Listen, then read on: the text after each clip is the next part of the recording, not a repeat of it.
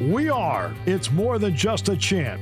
We are inspirational creators, difference makers, world changers, and we are one community. Join alums Jared and Ross as they uncover stories of Penn Staters and their unique professional and personal journeys. We are Penn State, and this is Lion Legacy. All right, episode 8 of Lion Legacy.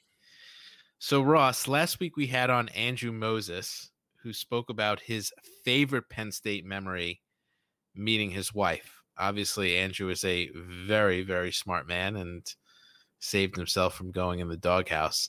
I hope you are equally as smart, because I am now going to turn the tables and ask you your favorite Penn State memory. And it would also be meeting my wife. You got to share a little bit more than that now. Oh, of course. So I met my wife, Jessica, who's a big fan of the show, 20 years ago. Actually, more than that at this point. Almost 21 years ago. It's been a while. And we actually met freshman year. It was early on in our Penn State tenure. And we both went to a Penn State Hillel, shout out to them, to their ice cream social event. And so I went with some friends to the ice cream social and was working the room, if you will, and met a nice group of young women, and everyone was typical, where do you live? And, you know, we live in these halls and this dorm and that dorm. And so Jessica, who I vividly remember was like maybe the last of the 6 or 7 girls in that group, said, "Hey, I live in McKean Hall." And wouldn't you know, I also lived in McKean Hall. So there we go. We hit it off because we thank you to the Penn State housing gods. We lived in the same building. So Jessica lived on the 4th floor of McKean. I lived on the 1st floor of McKean. And also, wouldn't you know, that my co-host here, Jared, also lived in McKean. You were on the 3rd floor. 3rd floor. So it actually turns out that Jessica also befriended Jared. And then I befriended Jessica. And I met Jared through Jessica. And not that long afterwards, I worked up the nerve to ask Jessica out on a date.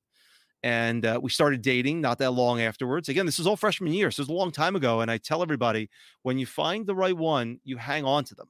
And for me, Jessica was the right one. I thank Penn State every day that they put us in the same dorm building. And so we had that chance encounter. It seems like a lifetime ago, but we dated all throughout college and after college, and it's been a long journey. And here we are all these years later. I'm very happy. I don't know how she tolerates me, but she does. And with 2 great kids and no complaints. And where'd you go your first date? First date, the first real date, my favorite musician at the time, Dave Matthews Band, a shout out to DMB, was announced a concert at the Bryce Jordan Center. And I had some access to tickets. And I remember running up to her room on a Saturday morning. I think she was still half asleep, and it was not very graceful at all. I basically banged on the door, walked in. I was like, "I have tickets to Dave Matthews. You have to come with me." And she humored me and said yes. And the rest is history.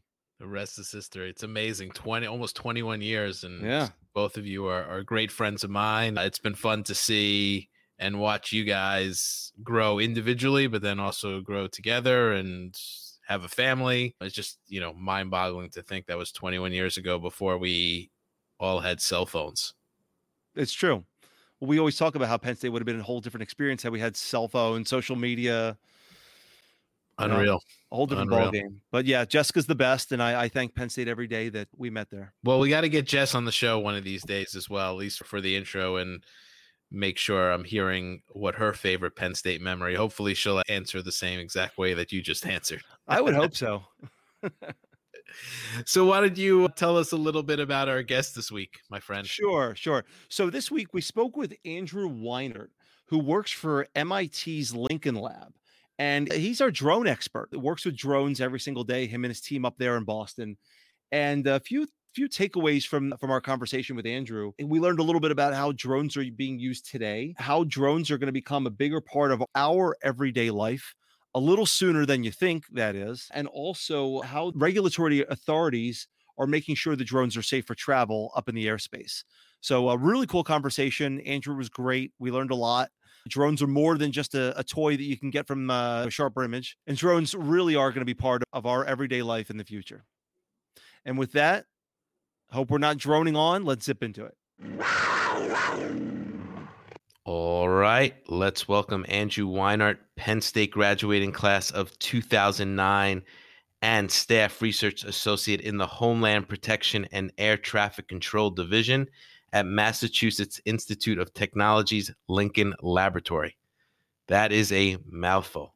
Now, Ross, normally I go into the educational background in the first sentence, but for Andrew, this is a little bit different. So here we go.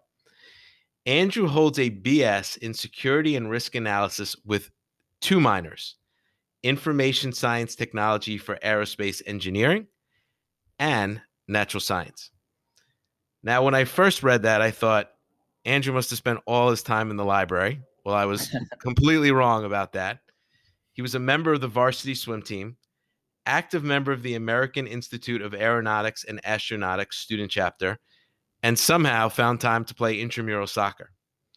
I'll also mention he earned his master's degree in electrical and computer engineering from Boston University in 2015, with his thesis focused on applied mathematics and information theory. Man, that is impressive. Welcome, Andrew, to Lion Legacy. Thanks, Jarrett. Thanks, Ross. Great to be here. Excellent. Well, hey, Andrew, so given what I'm sure was a very demanding schedule while you're an undergrad at Penn State, first question, did you actually have a chance to get any sleep? I did. I think my roommates knew that I would disappear sometimes. I mean, he's at lab. And, as long as I was seen within the last 24 hours by somebody, they knew I was safe. So definitely fluid schedules when needed. Well, that's good. At least you didn't go missing at any point. We'll dive right in, and I know you'll keep it in lay terms for us here. Otherwise, it's certainly above Jared and my head. I know we have a lot of very intelligent listeners out there. So tell us a little bit about some of the work that you're doing with drones in the Homeland Protection and Air Traffic Control Division at MIT. Yeah. So real simply, when we think about rules, regulations, best practices, I help put numbers to them. So we don't want airplanes to get close to each other, because when they get close to each other, it's more likely that they'll hit each other, and that is bad. And so the question really is, well, how close can, say, a small drone get to a manned aircraft? How close is bad? How close is worrisome? And then how close is like, well, that's far enough that, it's fine. We don't really care. And so a good chunk of my job is doing a bunch of mathematics, high performance computing, simulations, and say, well, here's a number. And then we'll go to a standards committee. We'll go to the aviation safety community, and we'll throw that number up on the wall, and we'll fight over it. We'll iterate over it, as standards bodies do. And then we help facilitate that into standards that are then either be adopted by industry to meet regulations, or some of the numbers can potentially become regulations themselves. And so I think a good fun part about my job is I get to do both the mathematics down in the weeds technical work, but it doesn't end there. The numbers, like I said, I have to bring them to a larger international community. People throw rocks at them for good. We don't like airplanes crashing with each other. But you have to be able to communicate the both technical and more that forward-facing political community adoption stuff as well. Very interesting. And I know you certainly are at MIT in Boston. I'm actually here in Puerto Rico nowadays, and you've done some work supporting Hurricane Maria's recovery. Can you share some of the work outside of the lab? Yeah, so one thing Lincoln is very proud of is we focus on prototypes and end user design. So we're not in an ivory tower. We don't want to just do the math and show, look, we solved this mathematical proof and great. It's really, hey, we did this work, but let's get out into the field. Let's actually make an impact. And so that often involves either field prototyping, where we go out ourselves, or observing other users in the field, working with them hand in hand. So the Puerto Rico is a great example of this, where the laboratory was developing laser radar LiDAR technology. So effectively, you put this sensor on an airplane, and it enables you to 3D map the terrain. And so for things like disasters, this is really great, because you can say, well, this is a 3D map. This is where a landslide is. And you can actually start figuring out, this is how much earth was moved, the amount of volume, or this is the size of the rubble pile. And so we've been developing this technology. I was at the time part of one of our new research groups, the Humanitarian Assistance Disaster Response Group, the Hatter Group. Hurricane Maria happened, Hurricane Florence, Hurricane Harvey happened. And FEMA said, okay, what can you bring to bear? How can you make a tangible impact on this response? And so we formed out the LiDAR system, and very quickly it was like, okay, good, thumbs up. And so we went from saying, all right, well, the sensor's in our basement and we need to get an airplane for it. And so we ended up, leasing an airplane. The airplane was built over 50 years ago. We packed it up. We flew it down to Puerto Rico and we started the mission there. And our goal was to 3D map all of Puerto Rico in 30 days. So very daunting task. We had to figure out how do we get off this massive amount of data off the island up to Massachusetts so we could start processing it. A very kind of technical problem working with huge amounts of data. But on the other hand, we were running into these smaller issues where like, oh yeah, there was no interior cabin lights in the airplane. And so they're flying at night and we're like, okay, we gave them flashlights for their head, but like, well, what else? Oh, okay. So then we need to get hooks so they can put their headphones on. Or what if we can string these lights along to help them be more productive? Okay, that airplane is going to take off at 7 p.m. Pre-flight will be at 5 p.m. And so you work as much as you can till 5. The flight crew is either sleeping or laying out by the pool, and you sleep in when you can. And we did it. And I can't say it was necessarily fun. It was super rewarding. It was exciting. And we did it. We 3D mapped the entirety of Puerto Rico in 30 days. And the goal is to, we built upon that then for a Hurricane Florence relief in the Carolinas later that year, and really trying to best equip FEMA, best equip the U.S. on how can we leverage some of this really cool and exciting technology to improve how we respond to disasters. Very cool. You interested in airplanes, space travel, things like that when you were a kid? I was. I had I Want to Be an Astronaut book as a kid. Never went to space camp, but was certainly interested in it. I liked airplanes. And then when I was even applying to colleges, right, I was looking for an aerospace engineering type program, something with aviation. I liked robots. And so I ended up with flying robots. And many, many years later, here I am still doing flying robots. Do you fly drones or planes yourself? And if so, how hard is it for people to learn? In college, 10 plus years ago, flying what we would call drones now was very hard, very manual. And now today, some of the capabilities are like Skynet, where drones can you launch it, you can launch it from your hand and it tracks you. I am a Part 107 drone license operator. My wife gets a chuckle because I am registered as the FAA with this. And so when they get emails or letters from them, it's like, dear pilot. And I'm actually no pilot. You're a drone pilot. Yeah. Don't call me that. Like, I get it, but no, I am not a general aviation pilot. A few of my friends are. It's something I want to do. We have to eventually buy our house first. And then once we have that, hopefully there'll be some money laying around and I can start getting my GA license. Priorities right there, right? Yeah. So I have to tell you, though, Jared, I actually do have experience trying to learn how to fly a drone, not to Andrew's level, but so my soon-to-be 8-year-old son had a drone phase just recently, and so he coaxed us into buying a fairly inexpensive drone. I guess it was last summer. I think part of the difficulty in learning how to fly this thing was that it was not very well made, but it was fun. It went up and down and it zipped around, but we probably spent half the time trying to either A, figure out where it went in the neighborhood, B, fish it out of a tree, or C, just generally find it. It was very hard to track. It was fun. And then I think it crash landed one too many times and that was the end of it. User error. Yeah, exactly. So Andrew, I guess just thinking about the practical application of the work that you're doing for us and like maybe the general consumer, you hear about Amazon strategizing to use drones in the future for delivery service, which seems very futuristic, I'm sure.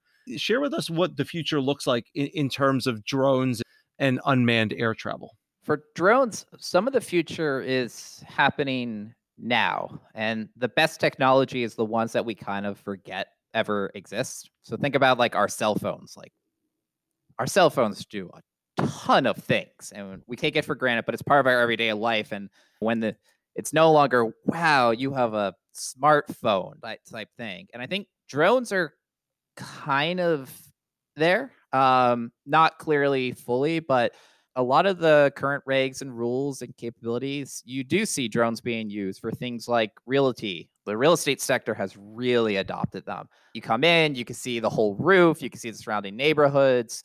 Same thing with insurance companies. Fly a drone down a street after a disaster. Someone's got a damaged roof. We don't have to put a man on a ladder at risk. You just pop the drone up, boom, boom, boom. You can fly it around. It's great. You have started seeing, in terms of package delivery, there have been companies that have been doing this now for years in Africa, doing blood delivery between hospitals. Now, the regulations of the airspace here in the US is certainly very different than most countries in Africa. And also, we just have a lot more activity. And so we have to be much more stringent.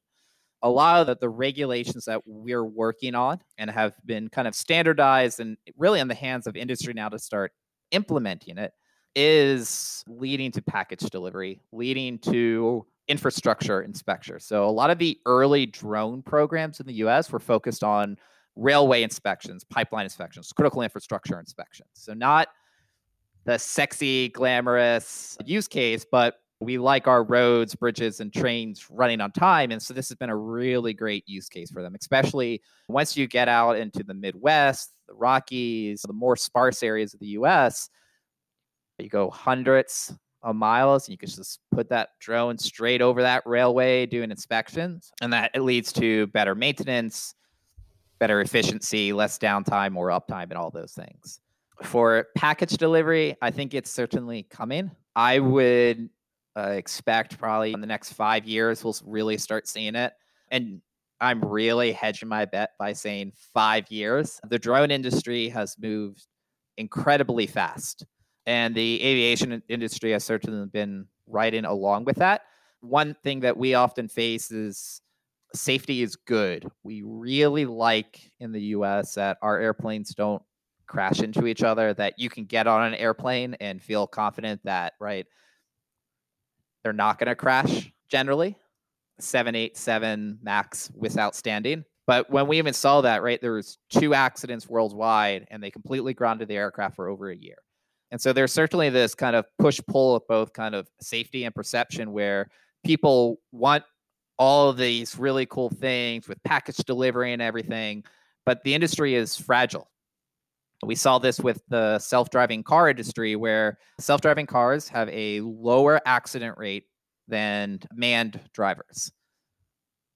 Every time a self-driving car collides with another car or hits someone, it's front page news. And so while the rate and the aggregate safety is much, much better, the perception of it is in some ways kind of the blocker here. And same thing we're seeing in the drone industry, right? We want to be safe users, but we also want to be good citizens, good users of the national airspace, where if we come in and say, hey, yeah, we're safer than manned aircraft, we can show it. But if that ends up being where we're having drones crash into homes multiple times a year, it's an open question, right? If industry and society will be willing to accept that.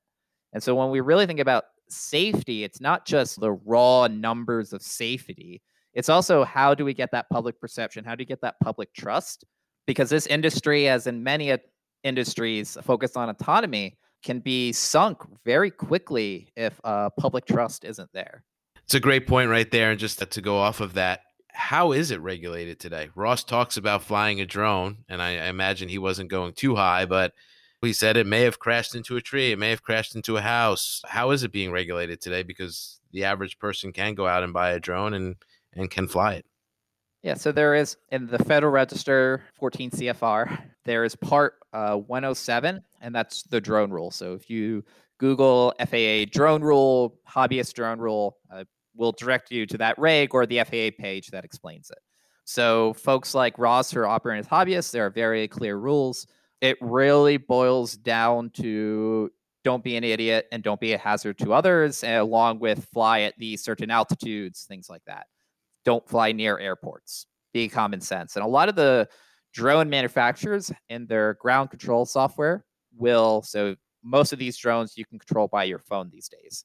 A lot of that software, they're baking in these rules. So if you're within 5 miles of an airport, your drone app will notify you. The FAA has their own drone app to say, hey, before you fly, the Before You Fly app opens up and look where you are. What are the rules and things like that? So it's actually become very digitized, very app friendly.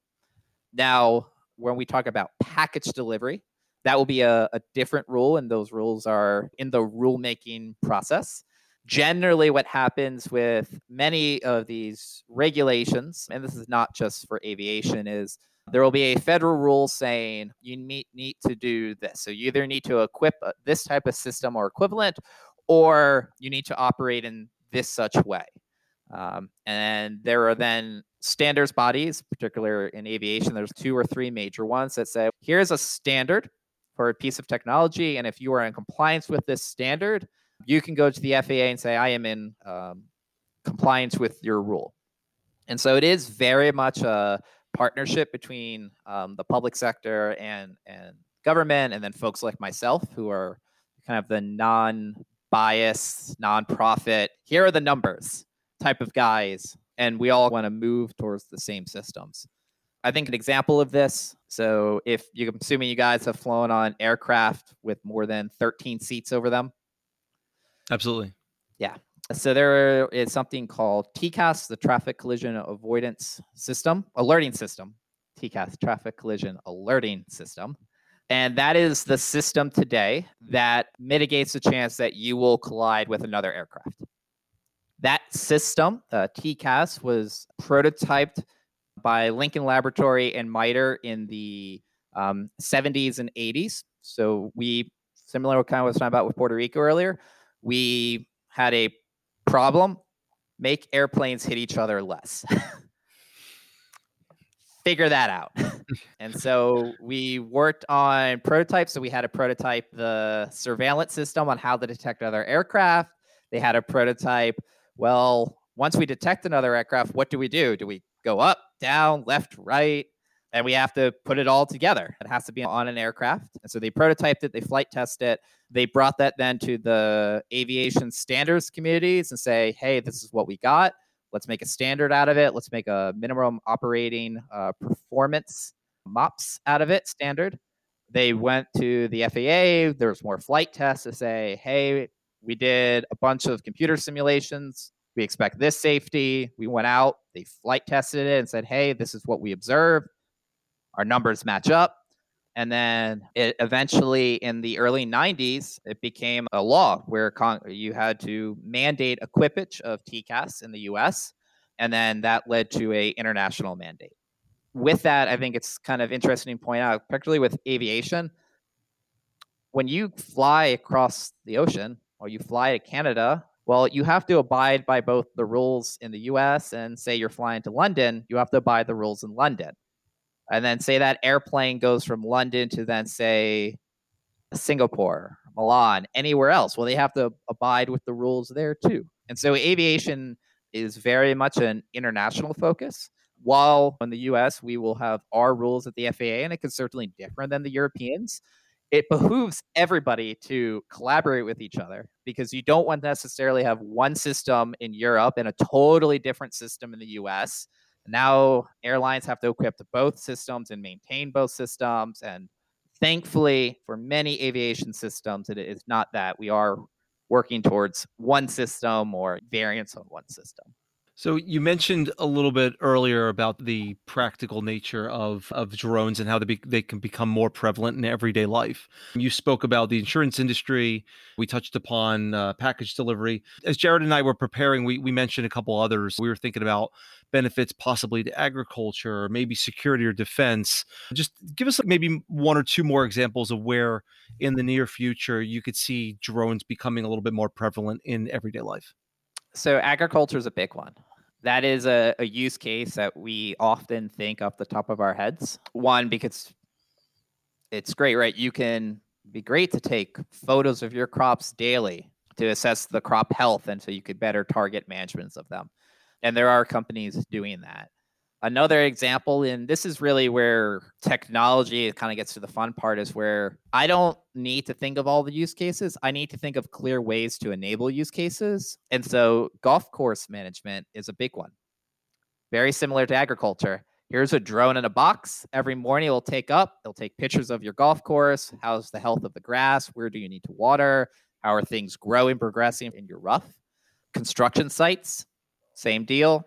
You have a drone in a box, comes up, it takes photos of how fast is the building being constructed. Can you go inspect welds, right, from yesterday? Really, where you'll see, I think, a lot of these is these either very mundane tasks that weren't necessarily high priority to have manned aircraft fly over, like golf course, but now they have that capability for potentially a daily observation of their facility, or where it's been dangerous or inefficient to put humans. So the checking the welds on a building in construction, checking power lines, where right now sometimes power lines are expected with helicopters, and you have helicopters with spinning blades near wires. That's never good, but that's how they're inspected sometimes. And so having drones do there, we're taking humans out of harm's way, while also increasing how often we do the inspections, ideally.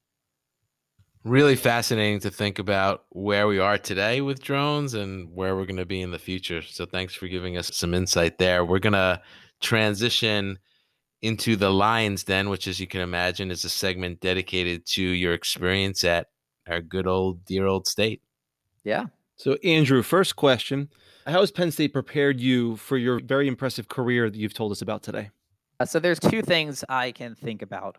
One, while Penn State is a large institution, right, especially when people hear, oh, Penn State's too big, I never felt that. I felt that I had my group of professors, group of my students and classmates that I knew, and Penn State offered the opportunities for me to take advantage of what a large campus and a large institution can have.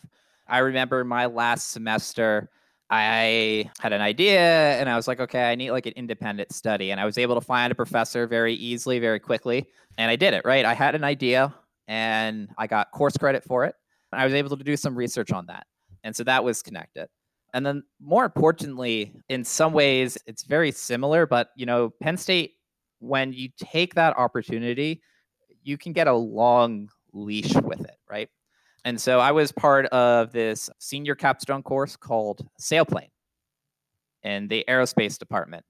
So generally, and this is for most aerospace programs, the senior capstone is one of two things: design a spacecraft or design a aircraft, space air.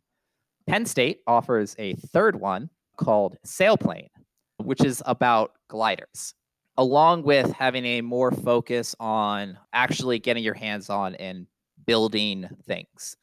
So I took Sailplane, and some of the fun things about there is, one, we were helping to build out these airplane parts. We wanted to build this human-powered aircraft. And it was like, okay, well, here's the building materials. Go build it. Go figure it out. And so there was times we had building by hand parts that were 20 feet long. And yeah, we did not do a good job sometimes. But the course, in many ways, was set up to have us learn by these failures and also learn by our success. And so one of our success was over winter break one year, we built a propeller. And we needed to test this propeller, and it was human powered. So we built this tricycle monstrosity. It was a trike, and then in the front of it, there was this steel beam connected to it where we put our propeller. And so you could sit on this kind of recumbent bike, and you pedaled, and it would drive the propeller, and that's how you moved forward. There actually wasn't like gears on the wheels or anything. And so we needed to, one, figure out, okay, can we pedal hard or fast enough to actually move? And what was the kind of aerodynamic performance of this propeller? So we're like, all right, how are we going to do this? All right, we gotta get on the road. All right, so we'll go at campus. We'll go at night when there's not a lot of cars during winter break when everyone's off campus. So we came back, I think, from Christmas real early, and we were up near the BJC and football stadium. This is the longest, straightest part of campus. And so you can see here, like, okay, one thing SailPlane was like I said, figure this out. You need to go test it. All right. So now practically, okay, where's something straight? We want to have it level so we don't go downhill and get a little more oomph. And so we figured that out. We measured it. And so the time was, okay, we have to do this test first. So like how much, force how much does the bike weigh? How much force? And so we had to jerry rig this scale. And so what we ended up doing, I somehow got the short straw or the honor to sit in the bike. And bike's a very loose word here. And we attached the scale to the frame. And then I had one of my friends in the back. He had a truck. He laid at the back of his truck, tailgate down, holding the scale. And then someone driving in the front. And we're like, slow, let's just go. And so we eke along 5 miles an hour at 2 a.m. next to the football stadium. And we're like, all right, we're good. And then things would break. Or, okay, we got this. And we were like, fix it, duct taping things together. Okay, no, we can't do that because that will bias the results. And so we're doing all these things, figuring out and I remember it being cold, but not too cold. But like we're out there. And so the campus police come. What are you guys doing? We're like, oh, we're doing an aerospace experiment. And we show them and they were like, you could talk to our professor. And they go away. They go away and they come back and they're like, you guys wearing helmets? Yep. And they're like, yeah, fine. And they left us be. And we did get results and we came back and we reported it back to the class, to the professor. That ended up being part of our final project. And so like all of that, right? Everything from the campus cops being like, yeah, you could do this, just don't be idiots or we'll come get you, to having my classmates being down like, yeah, let's totally go 2 a.m. and jerry rig this. And then also we had the resources as students to build the trike, to get the scale, right? Get all the parts. And it was up to us then to take that opportunity where we had these resources available to us and actually do something out of it. I think the true success of this story is I am at Lincoln Laboratory here talking to you guys today. The guy holding the scale is a flight test engineer at Boeing. And the guy driving the car is now an executive at Draper Laboratory involved in the next generation space shuttles. And so we look back and be like, yeah, we're still in aerospace doing the things we like. Something went right along the way. And we all do point towards that SailPlane class as one of those things. Great hands-on experience. And when you were telling that story, what I was thinking, campus police. When is the campus police coming? I knew that they were going to be part of that story. But when you look at one of your favorite experiences at Penn State, I don't know if that was your favorite experience or if you've got something else, but can you give us a little bit of an insight into the top memory you've had? Well, I have to say I met my wife at Penn State, which is totally my favorite experience when I laid eyes on her. Clearly. Good answer. Correct answer.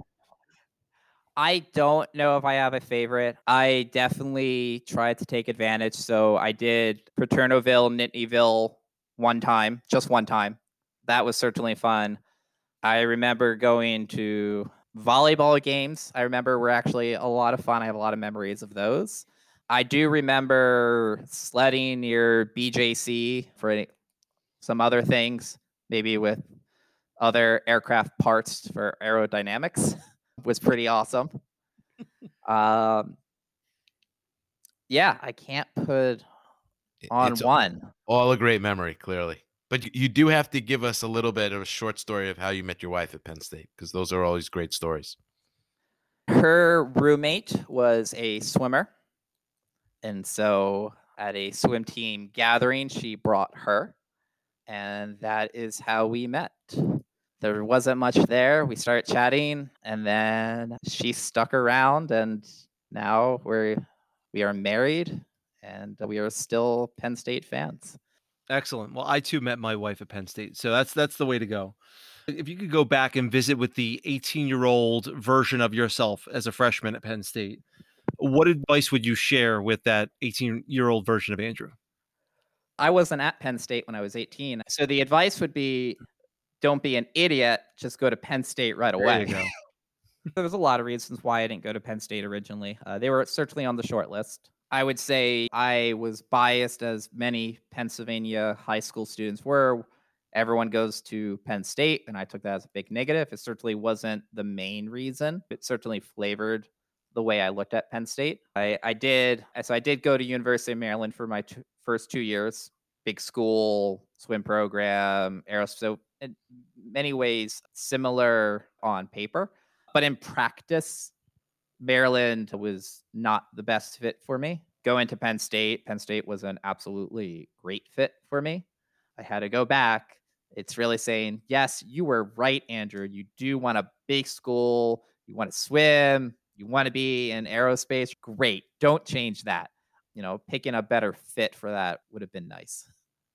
So when you do run into that 17 or 18-year-old student nowadays who's considering college, what do you tell them? Why should they go to Penn State? Well, my cousin, he's a freshman now. I'm fresh off these questions. My wife was very much, just go to Penn State. You'll love it. Don't just stop looking. She's not wrong. She's not wrong. And she's like, I know I'm not wrong. So yeah, just go to Penn State. He also was interested in engineering. A lot of it is, I've heard tons of people, right? You get on campus, you feel it. I certainly wasn't that. I think a big fit is find those programs that really kind of excite you and go from there and not worry about it too much. What's more important is having a school that will give you that flexibility, because you will change your mind. What you think you like, you may not actually, and things that you hate, you may end up liking. I hated math in high school. Hated it. And I disliked math until I was my fourth semester, and I took a math course, matrices at Penn State. I was like, I like this math. I get this math. This is cool math. And then that led to me getting effectively an applied mathematics graduate degree, which still blows my mind when I say it. But Penn State, I had that flexibility. I was able to transfer in. I was able to figure out, okay, this is what I like. And because of the larger university, because of that research focus, I was able to find, that patchwork of courses that worked for me. And it certainly laid a good foundation, because I ended up getting my graduate degree partly due to that really positive experience I had in that one math class. Excellent. And how do you feel connected to the university these days? My wife and I, we were both lifetime members of the Alumni Association. I am currently sitting on the College of IST Alumni Society Board. We are the board. We're not a fundraising board. We are the other board that's more focused on the day-to-day local engagement, how to engage students, right? How to really bring the alumni together. That is most of my Penn State involvement. In years past, I've certainly had research collaborations with Penn State. I had a good experience of undergrad, and so I certainly reach out and try to get those students and professors involved. But the alumni board is certainly the big one. I think for us, most exciting there is especially with COVID, right? How do you get engagement? How do you bring Penn Staters together? And so I remember months ago, we're like, let's just not do a Zoom happy hour. Let's not. I mean, we could do it, but we got to do something better. And I threw out, let's do something Instagrammable. I have no clue what this is. And this is very kind of you're asking me what I do, my day-to-day work. This is some of it, right? Let's just throw things on the wall and see what comes of it. I'm like, food. Let's make food on Instagram. And this ended up turning into the Cooking Classic, which is happening now. It's involved, I think, 8 or 9 different colleges across the university, and we're raising money for the food pantry. So I think we've raised over nearly $3,000 so far. Fantastic. I love the charitable tie as well and how you're pulling that together. So congratulations there. And Ross and I definitely want to thank you. I will say you have given us a glimpse into the future as it relates to drones. I think every time we see a drone now, we will think about you and the work you're doing at MIT, and certainly wish you continued success. Thanks. Yeah, thanks for having me. Seeing the other guests on this podcast, to have myself as a more technical researcher without some of the glitz and the glam is very appreciated. And it was great chatting with you guys. Yeah. Thank you, Andrew. It was a pleasure. Appreciate you coming on with us. And we always end with, we are Penn State. Lion Legacy is a Baruda production. If you enjoyed this Labor of Love podcast, we'd certainly appreciate it if you would subscribe and write us a review on your favorite podcast platform.